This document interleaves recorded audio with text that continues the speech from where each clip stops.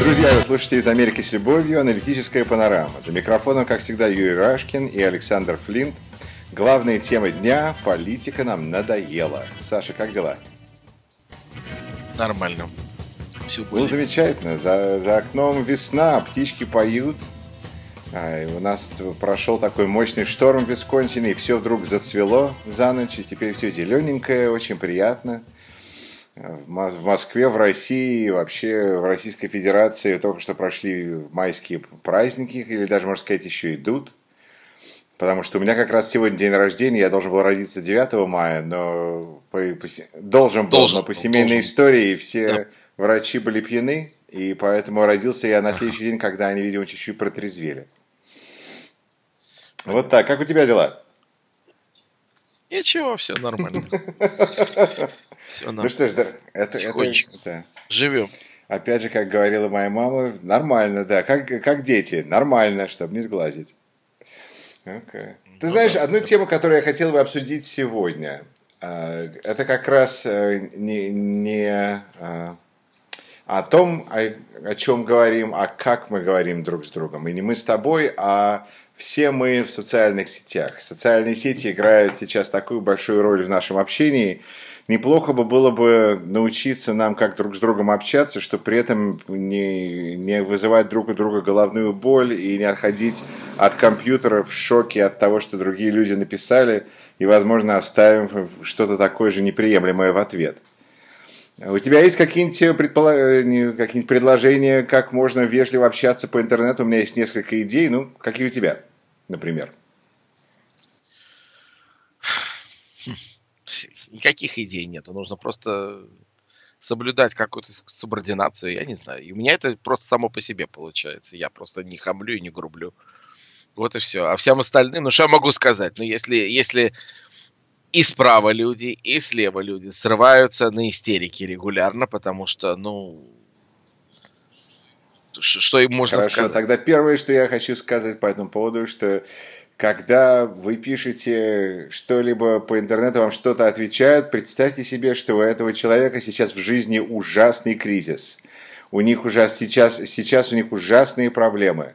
Я это вижу регулярно на разных форумах, потом, поскольку у меня много друзей со всех сторон, у меня была ситуация, когда женщине кто-то написал что-то ужасное, потом этот мужчина написал мне и сказал: извини, что я написал, у меня сегодня был ужасный день. И это, я думаю, очень важное напоминание, потому что мы к детям так хорошо относимся и терпеливо думаем, ну, он такой, может, у него животик болит, может, он не поспал сегодня, ему надо было поспать днем, а он не поспал. Может быть, как-то вот чуть-чуть так относиться к людям, которые пишут, хотя, конечно, поскольку много наших разговоров завязано на политике, а политика – это то, во что вкладывают деньги, соответственно, есть тролли и оплачиваемые тролли. И сразу появляется подозрение, что, может, он не просто у него там голова заболела, а он проплаченный тролль, там слева, справа, сверху, снизу. Поэтому это, конечно, усложняет ситуацию. Но если, по крайней мере, относиться ко всем остальным как к тяжело больным, страдающим людям, такой, с милосердием, то это вот мой способ номер один, как лучше общаться в социальных сетях. Ну, это wishful thinking, понимаешь? В реальной ситуации, понимаешь, люди приходят часто в эти социальные сети специально, чтобы устроить срач там. То есть у них, это не то, что у них такая задача стоит, это просто у них выход их эмоций, выход их, вот у них накопилось там за день какой-то негатив, его можно выплеснуть, и таким образом потом чувствуешь себя очень облегченно. То есть это как, а зачем же еще мы ходим в туалет? Ну, в общем, да, в какой-то степени. То есть, потому что вирт в этом очень удобен. То есть, тебя никто не видит. Ты сидишь за компьютером, можешь там сидеть грязный, нечесанный, немытый, толстый, неважно какой, понимаешь? И ты кричишь там какой-то там, допустим, очень красивой женщине, которая выставляет там свою фотографию. Боже мой, какая ты страшная. То есть, ну почему он это делает? Потому что вот он пытается вот таким образом компенсировать вот свои какие-то там, понимаешь, личные проблемы. И кто сидит на другой стороне монитора, мы никогда не знаем, потому что это же не видеообщение у нас, а именно вот такое виртуальное, то есть пишущее. Мы пишем эти тексты. И вдруг это первое. Во-вторых, значит, когда, ну, я что-то пишу, то есть, не знаю, я не говорю, что я истина в последней инстанции, я не говорю, что я прямо там, как говорится, самый главный, самый умный, но я пишу те вещи, которые я как бы каким-то образом изучаю, хотя бы минимальным образом. То есть я не пишу там, допустим, о химии, потому что я химию, ну, плохо знаю. То есть я не буду писать там про какие-то открытия в этой области, потому что ну, я ничего не могу сказать серьезного на эту тему, если только это мне не, вот, буквально не объяснили. То есть я пишу то, о чем я интересуюсь достаточно долго. Хорошо. То есть пишите о том, о чем вы знаете, и тогда... Нет, это нет, я имею в виду в том смысле, что я не закончил фразу, что я, допустим, пишу что-то, что я знаю. Вдруг появляется какой-то совершенно левый человек, который тут же говорит: ты идиот, ты ничего в этом не понимаешь вообще, кто ты такой, ты откуда взялся этот профессор в кавычках, ну то есть я. И начинает на тебя вот такие вот наезды. Что тебе остается? Значит, если я в хорошем настроении, я просто игнорирую. Если я в среднем настроении, я говорю: дядя, прими успокоительное. Если я в плохом настроении, я его баню. То есть наш ответ зависит также от нашего настроения. Разумеется. Это важная часть этого уравнения, да. Разумеется. Но дело в том, что действительно интеллектуальных ответов на достаточно серьезные темы, вот, которые я ставлю регулярно, нет. То есть все вот срывается в какой-то жуткий срач. Потому что один человек что-то написал, что не понравилось всем остальным, и все. И это далее. Или если человек, причем ты никогда не знаешь, что человек на самом деле идиот. Вот он пишет какую-то просто полную околесицу. Или он на самом деле так думает. Ты никогда не знаешь этого. Да, тут еще есть такой интересный момент, который мне иногда, я его отмечаю, особенно потому, что я общаюсь на публике с большим количеством людей. Когда ты общаешься с человеком один на один, ты думаешь, может быть, он что-то видит, скажем, например, что, так сказать, он действительно видит что-то, что мне надо проследить. Он, правда, как какой-то невежливый, какой-то такой очень резкий человек, но, может быть, я его не до конца понимаю. Может быть, я это заслужил, говорит себе человек, и я себе иногда так говорю, потому что я человек скромный, стараюсь, насколько это возможно. Может быть, мне люди не поверят, но я стараюсь. А потом встречаешь людей, которые говорят: да, он просто полная сволочь, никто с ним дружить не хочет, он вообще ужасный, чего ты так нервничаешь? Так что иногда выясняется, что то, что мы восприняли так, как персонально, выяснилось, что мы вообще самые последние вежливые люди, которые вообще с этим человеком продолжают общаться, и никто больше с этим человеком вообще руку ему уже больше не дает. Так что... Ну, это одна из составляющих. Потом, понимаешь, тут еще надо понять, что у очень многих людей какие-то есть совершенно бытовые домашние проблемы. В смысле, алкоголизм? Связан. Нет, при чем тут алкоголизм? Могут быть просто вот не хватает денег или с работой какие-то проблемы. Дети болеют, там, я не знаю, то есть может быть миллион каких-то совершенно законных, незаконных, то есть каких-то проблем. И люди приходят, вот с этим настроением приходят в сети, и они начинают вот этот свой негатив вот выплескивать, вот, и он совершенно четко виден, понимаешь, и он виден, наверное, у всех у нас, то есть просто мы этого не замечаем, но опять-таки, когда ты пытаешься писать что-то более или менее интеллектуальное, что-то в это дело вкладываешь, какие-то конкретные знания, какие-то там ссылки ставишь, причем это все, вот ты все это вот пытаешься сделать как-то очень так, чтобы это выглядело правильно. Все остальные этого не пытаются делать. То есть ты начинаешь думать: боже мой, ну вообще, зачем я это пишу? Если все это срывается в какой-то вот, ну вот совершенно вот в разговор для маленьких детей. То есть ты там ставишь какие-то серьезные источники, тебе берут и отвечают там какая-то там рога и копыта, .ru.com, что-то такое. Это же не серьезно.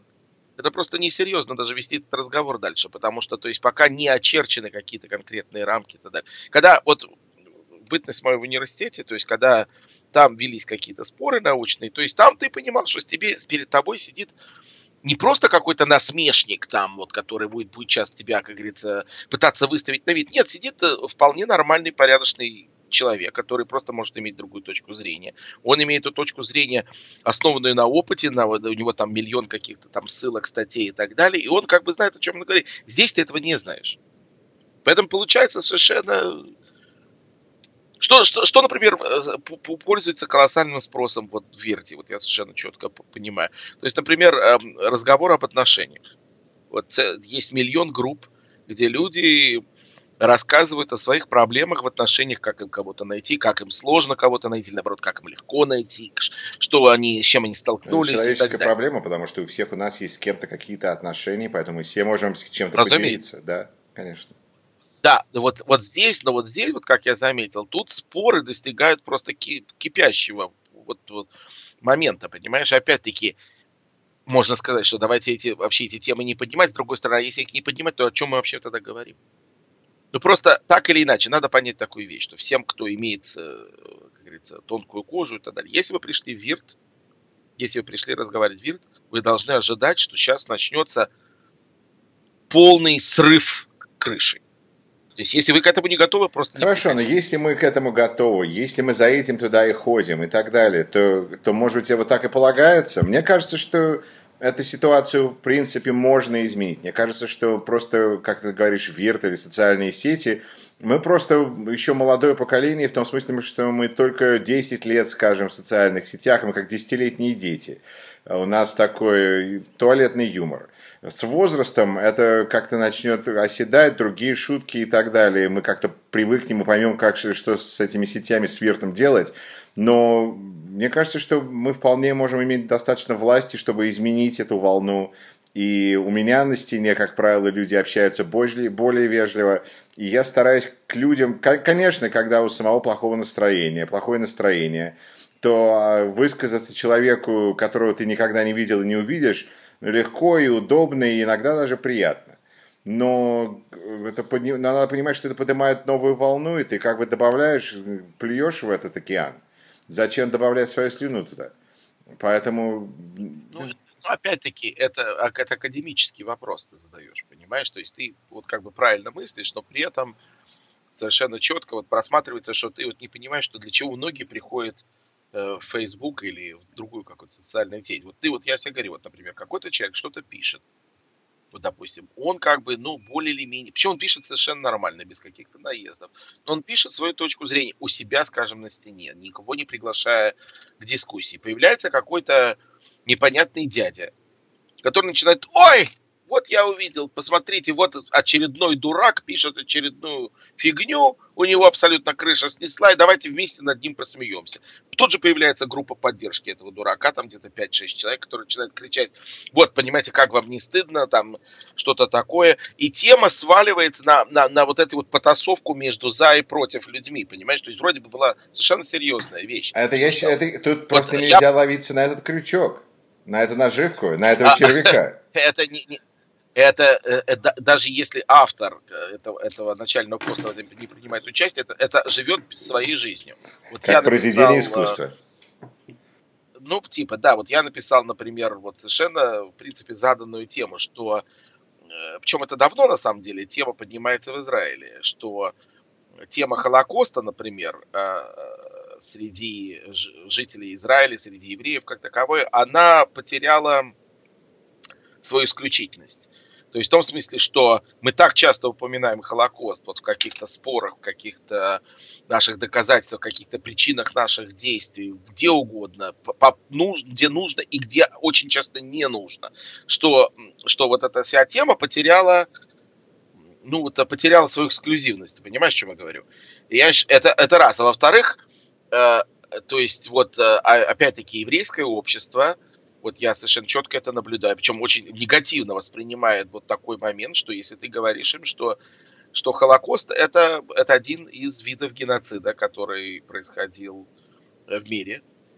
И таких геноцидов было несколько. То есть они все уникальны, каждый сам по себе. То есть в каждом там уничтожались люди по той или иной причине. Но определение геноцида, оно совершенно не меняется. То есть люди уничтожаются по расовой, религиозной, какой-то другой точки зрения. То есть группа людей уничтожается. Какая маленькая или большая, неважно. Но определение геноцида не меняется. При этом, вот когда ты это скажешь вот жителям, скажем, русскоговорящим жителям Израиля, у них это вызывает, то есть не просто вот слюну вот, отделение, то есть начинается такой неимоверный срач, понимаете, вот как вы можете, как вы имеете право сравнивать. Далее, я говорю: ребята, а что, есть разница если людей загоняли в газовые камеры или людей кидают в яму, где колья набиты и так далее. Их и тут, и там массово убивают. Просто да, вот отличие Холокоста в том, что немцы вели очень детальные записи, они все продумывали, там все было очень технологично, евреев идеологически переравняли, допустим, там к каким-то нелюдям и так далее. А здесь все происходит более, скажем так, примитивно, но все равно факт остается фактом, конечная цель остается конечной целью, людей убивают массово. И украинский голодомор. Там вообще было все просто. Окружили деревню войсками, вывезли все продовольствие. Люди внутри деревни дохнут от голода. И все. И это тоже геноцид. Идеологический или национальный, рас и так далее. А тут, понимаешь, вот мы требуем, чтобы вот только Холокост, вот это вот что-то такое вот совершенно... Саш, у меня такое ощущение, что ты просто, с одной стороны, ты танцуешь на минном поле, потому что когда ты или бросаешь гранаты, как тебе нравится, потому что когда говоришь о таких чувствительных темах для определенной группы, это надо конечно, говорить. нет, конечно, но такую реакцию практически автоматически надо ожидать, что она разбудоражит. И мне интересно, ты думаешь, что это качество еврейского народа, русскоязычного или просто человеческое? Ну, в данном случае, понимаешь, я думаю, что это, наверное, общее качество. Но вот в данном случае, вот я наблюдаю за русскоговорящей публикой на Фейсбуке, и вот ее реакции совершенно неадекватные. Это совершенно четко. Причем они самые неадекватные. А ты считаешь, что надо сидеть со стаканом бренди и говорить, ну что ж, нас уничтожали и других? Нет, не надо так сидеть, но нужно попробовать вникнуть в то, что я говорю. То есть ситуация такая, вот то, что я сказал, это никак не унижает Холокост, не делает его лучше или хуже, или каким-то образом и так далее. То есть это не метод взаимоисключений. То есть вот есть целая серия каких-то событий вот такого рода, которые происходили в истории человечества. И при этом требовать, что вот это все, это вот наша трагедия, она исключительно, а все остальное это ничего страшного. Или ничего страшного, это как бы, понимаете, в сравнении не идет. Вот это, я считаю, совершенно неправильный подход к этому делу. Вот как только ты это вот заявляешь, вот эту вещь, боже мой, что То есть нельзя, то есть ты не считаешь, что нужно сравнивать трагедии?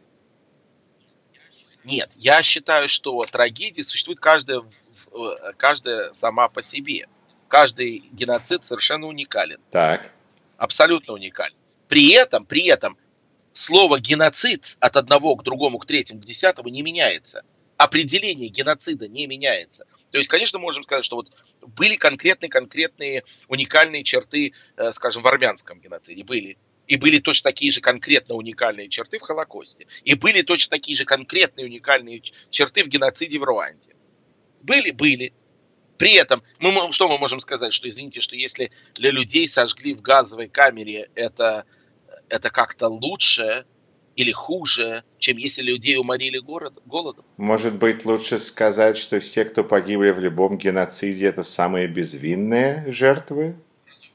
Разумеется. Может на этом как-то можно... Нет, это я даже не спорю по этому. Ну вот я это и ищу, вот именно эти моменты, спасибо. О чем мы можем не поспорить? Здесь спора нету, понимаешь, как мы конкретно хотим очеловечить эти жертвы, здесь спора никакого нету. Это все абсолютно правильно, и тут ни о чем спор вести. Вопрос заключается в другом, что когда ты вот споришь по такому поводу или, допустим, поднимаешь вот такие темы, то есть люди, прежде всего, они кидаются на тебя, потому что они считают, что ты что-то у них забираешь, что ты пытаешься лишить их чего-то, вот их, понимаешь, то есть Холокост это вот наше, понимаешь, вот наше все. У нас его забирают, никто его не забирает, ни в коем божьем случае. Это не методом исключения. Или. Это одно параллельно с другим. Хорошо. Но люди так устроены, особенно наша русскоговорящая публика так устроена, что у них все либо черное, либо белое. Я просто привел Холокост как вот конкретный пример. Либо черное, либо белое. Не может, вот либо все, либо ничего. У них нет никаких оттенков посередине, хотя на самом деле, основная часть жизни, основная часть вообще любого существования, она именно между этими краями, а не на краях. Хорошо сказано, потому что получается, что именно в социальных сетях у нас все развивается на черное и белое, а жизнь-то как раз по-другому. А жизнь как раз вот где-то вот в этих вот миллиардах оттенков. Okay. Ну что ж, я напомню слушателям, что вы слушаете из Америки с любовью аналитическая панорама. За микрофоном, как всегда, Юра Рашкин и Александр Флинт. Друзья, вот вы слушаете наш подкаст. Большое спасибо. Смотрим на цифры. Довольно большое количество прослушивает нас. Как вы думаете, как вы считаете, как можно общаться с людьми по социальным сетям? Мне кажется, что у всех есть масса историй, которые могли бы поделиться по поводу того, как родственников потеряли, с друзьями перестали общаться, Крым наш, Украина, чего угодно, Холокост. Всегда можно что-то не так сказать, и люди могут друг друга оскорбить, мы это делаем легко, профессионально и талантливо. А вот как общаться друг с другом, чтобы не разругаться, чтобы можно было продолжать общение? Вот был замечательный мим, когда было сказано, что нас в детстве учили, что нельзя говорить о религии и политике в приличном обществе, а вместо этого надо было нас учить, как говорить о религии и о политике в приличном обществе, потому что это тяжелые, но важные вещи, которые надо обсуждать, потому что если мы их не будем обсуждать, то нас просто разгонят по разным сараям. Поэтому я считаю, что разговор, в принципе, важный, и надеюсь услышать ваше мнение, дорогие слушатели. Пишите в комментах, но, естественно, не забывайте подписываться на наш канал Рашкин and Flint на Ютубе, загружайте подкаст, лайкайте страничку на Фейсбуке, все как полагается. И если понравилось, поделитесь с друзьями. И еще пара таких быстрых предложений, мне кажется, как можно снизить накал общения. Во-первых, мой любимый способ – это поставить вопросительный знак. Потому что, когда мы ставим вопросительный знак, то это намного меньше раздирает душу читающего. Как-то так нам удается, что если задать вот наши... Это, кстати, очень любят использовать на Fox News.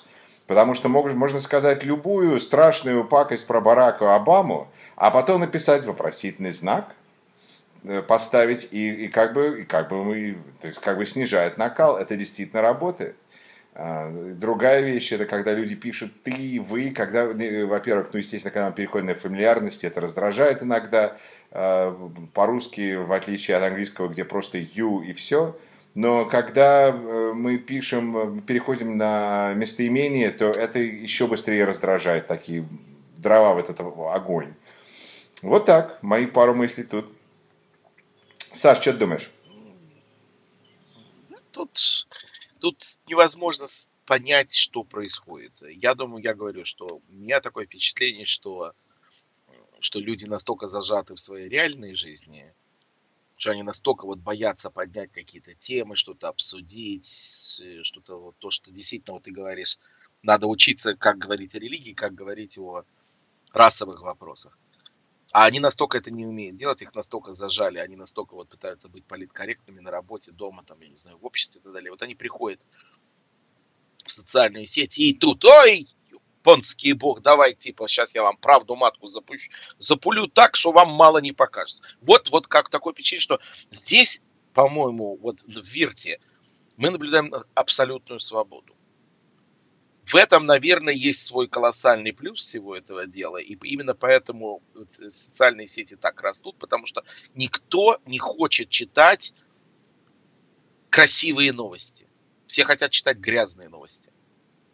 Грязные, с мясом, с кровью, с грязью, со всеми цветастыми выражениями, вот такими, понимаешь?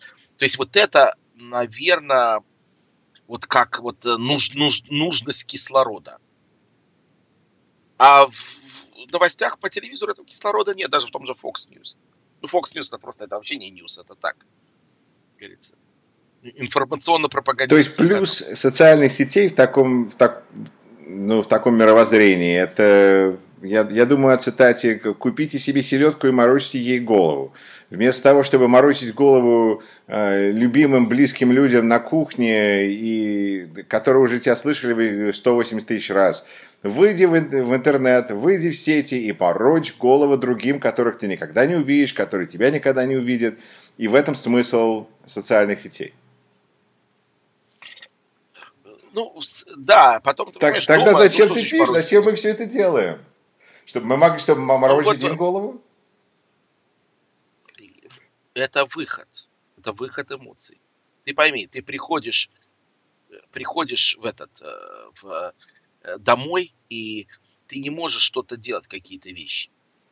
Понимаешь? Ты не можешь делать какие-то вещи, потому что у тебя, ну, я не знаю, Ты не можешь сказать своей любимой американской подруге, что ты думаешь, что черные это ужас.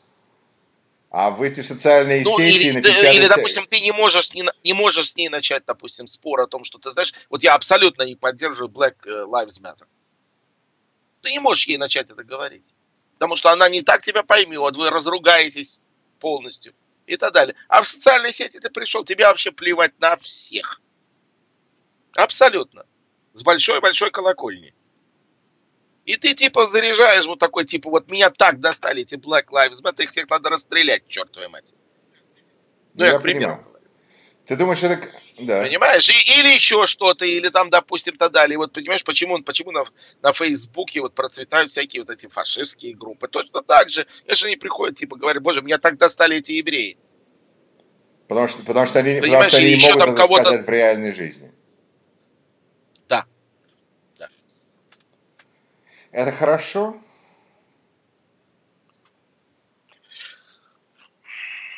Понимаешь, тут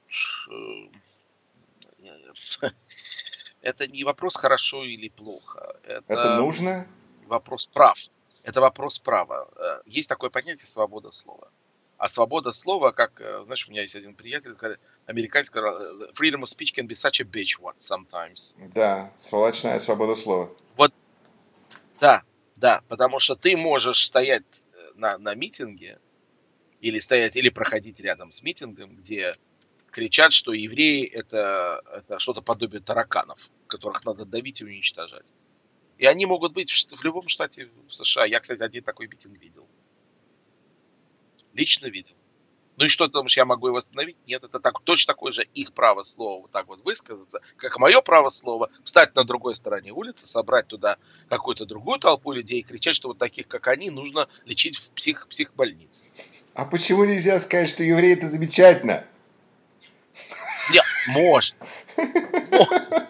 Можно. Но я думаю, что я соберу больше людей, если я скажу, что вот такие, как они, а мне they belong in insane Ну, ты, asylum. наверное, прав.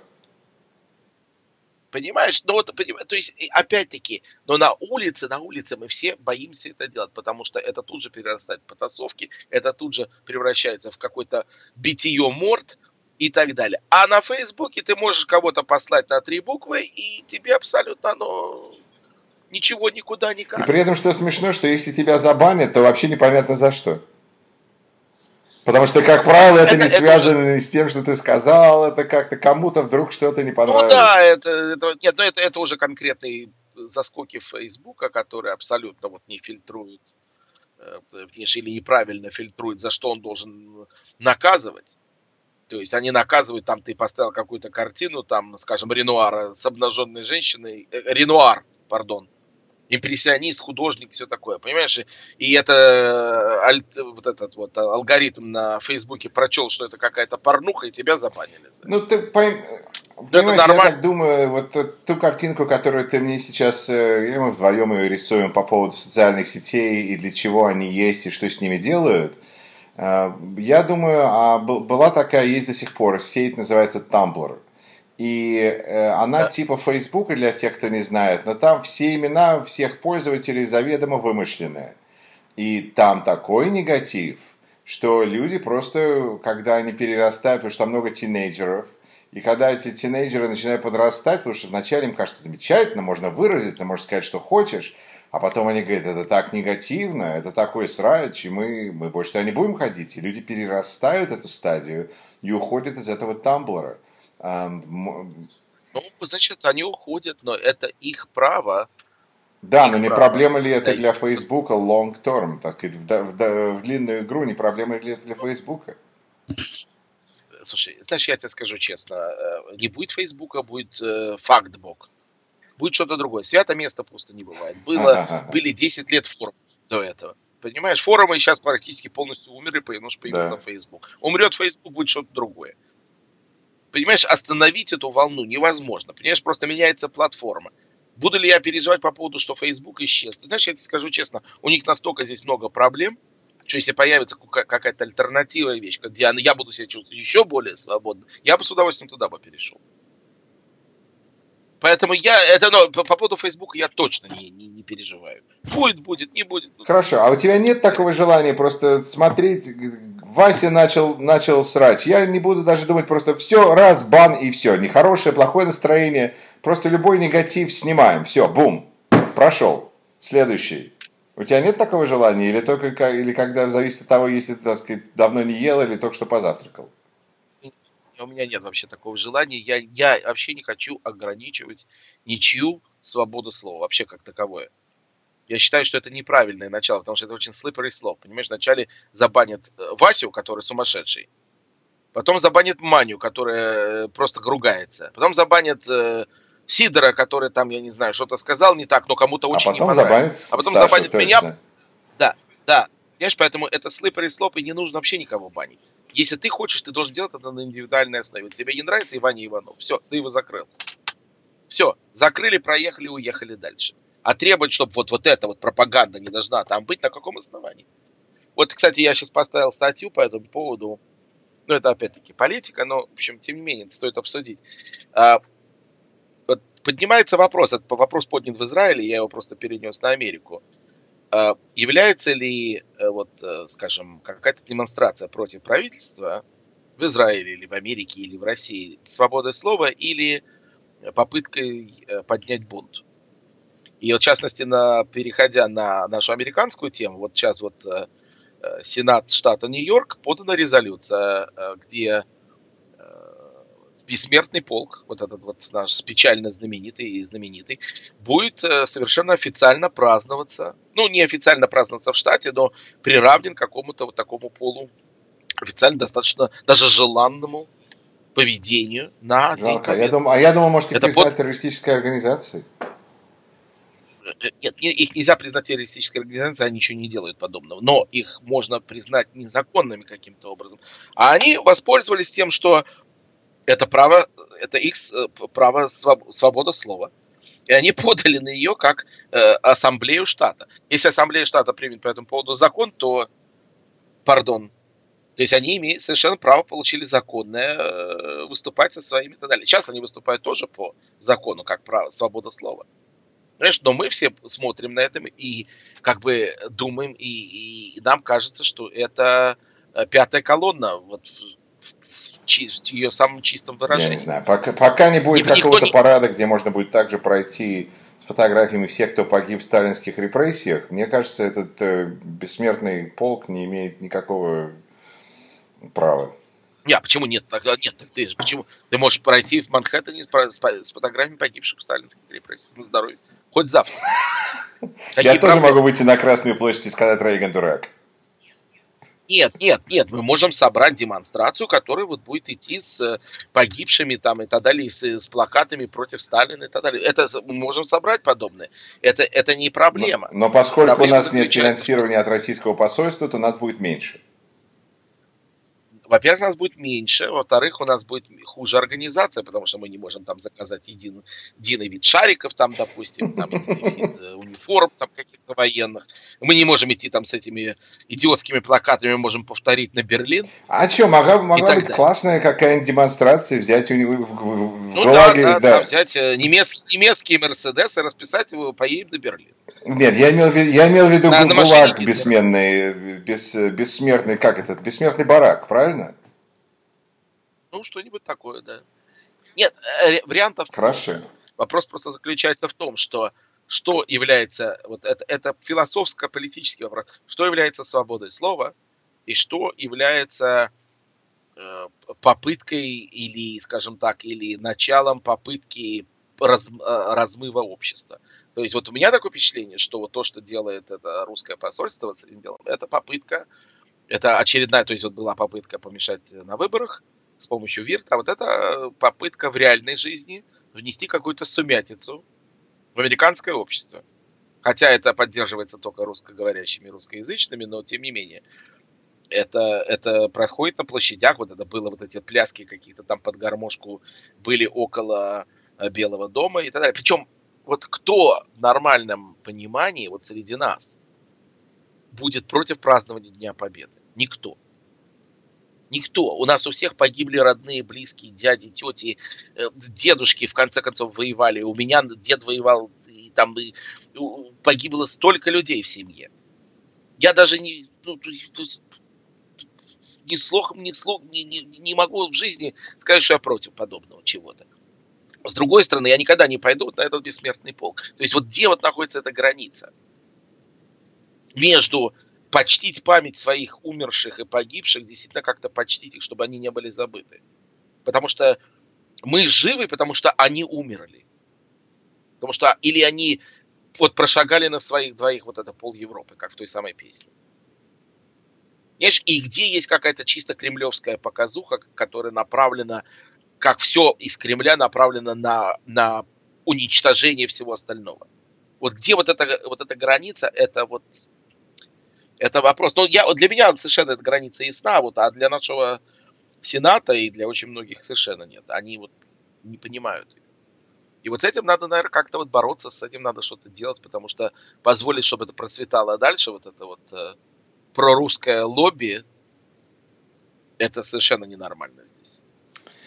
Это хорошая большая тема, может быть, мы о ней чуть-чуть еще обсудим ее глубже на следующем подкасте. Друзья, хочу вам напомнить, что вы слушаете из Америки с любовью аналитическую панораму. За микрофоном, как всегда, Юрий Рашкин и Александр Флинт. Пишите нам, мы будем записывать, стараемся делать одну программу в неделю, поэтому не ждите последних 2 часов или 30 минут, когда я вспомню, что у нас же будет час программы, и может у вас есть какие-то вопросы. Пишите, задавайте вопросы сейчас, в любой момент мы их засейфим и ответим, когда будем записывать следующий подкаст. А на данный момент, я думаю, надо пожелать всем прекрасной весны, прекрасных праздников, всего самого лучшего. Я пожелаю себе замечательного дня рождения. Так приятно пообщаться с тобой, Саш. И что-нибудь ты хочешь сказать в заключение? Слушаем дальше. Участвуем, ругаемся. Раз у нас уже есть такой шикарный ресурс для ругани. То есть бейте друг друга сильнее. Вот именно. Если где-нибудь будет демонстрация бессмертного барака, пришлите мне приглашение, я постараюсь сюда приехать. Большое всем спасибо, друзья. Вы слушаете «Из Америки с любовью».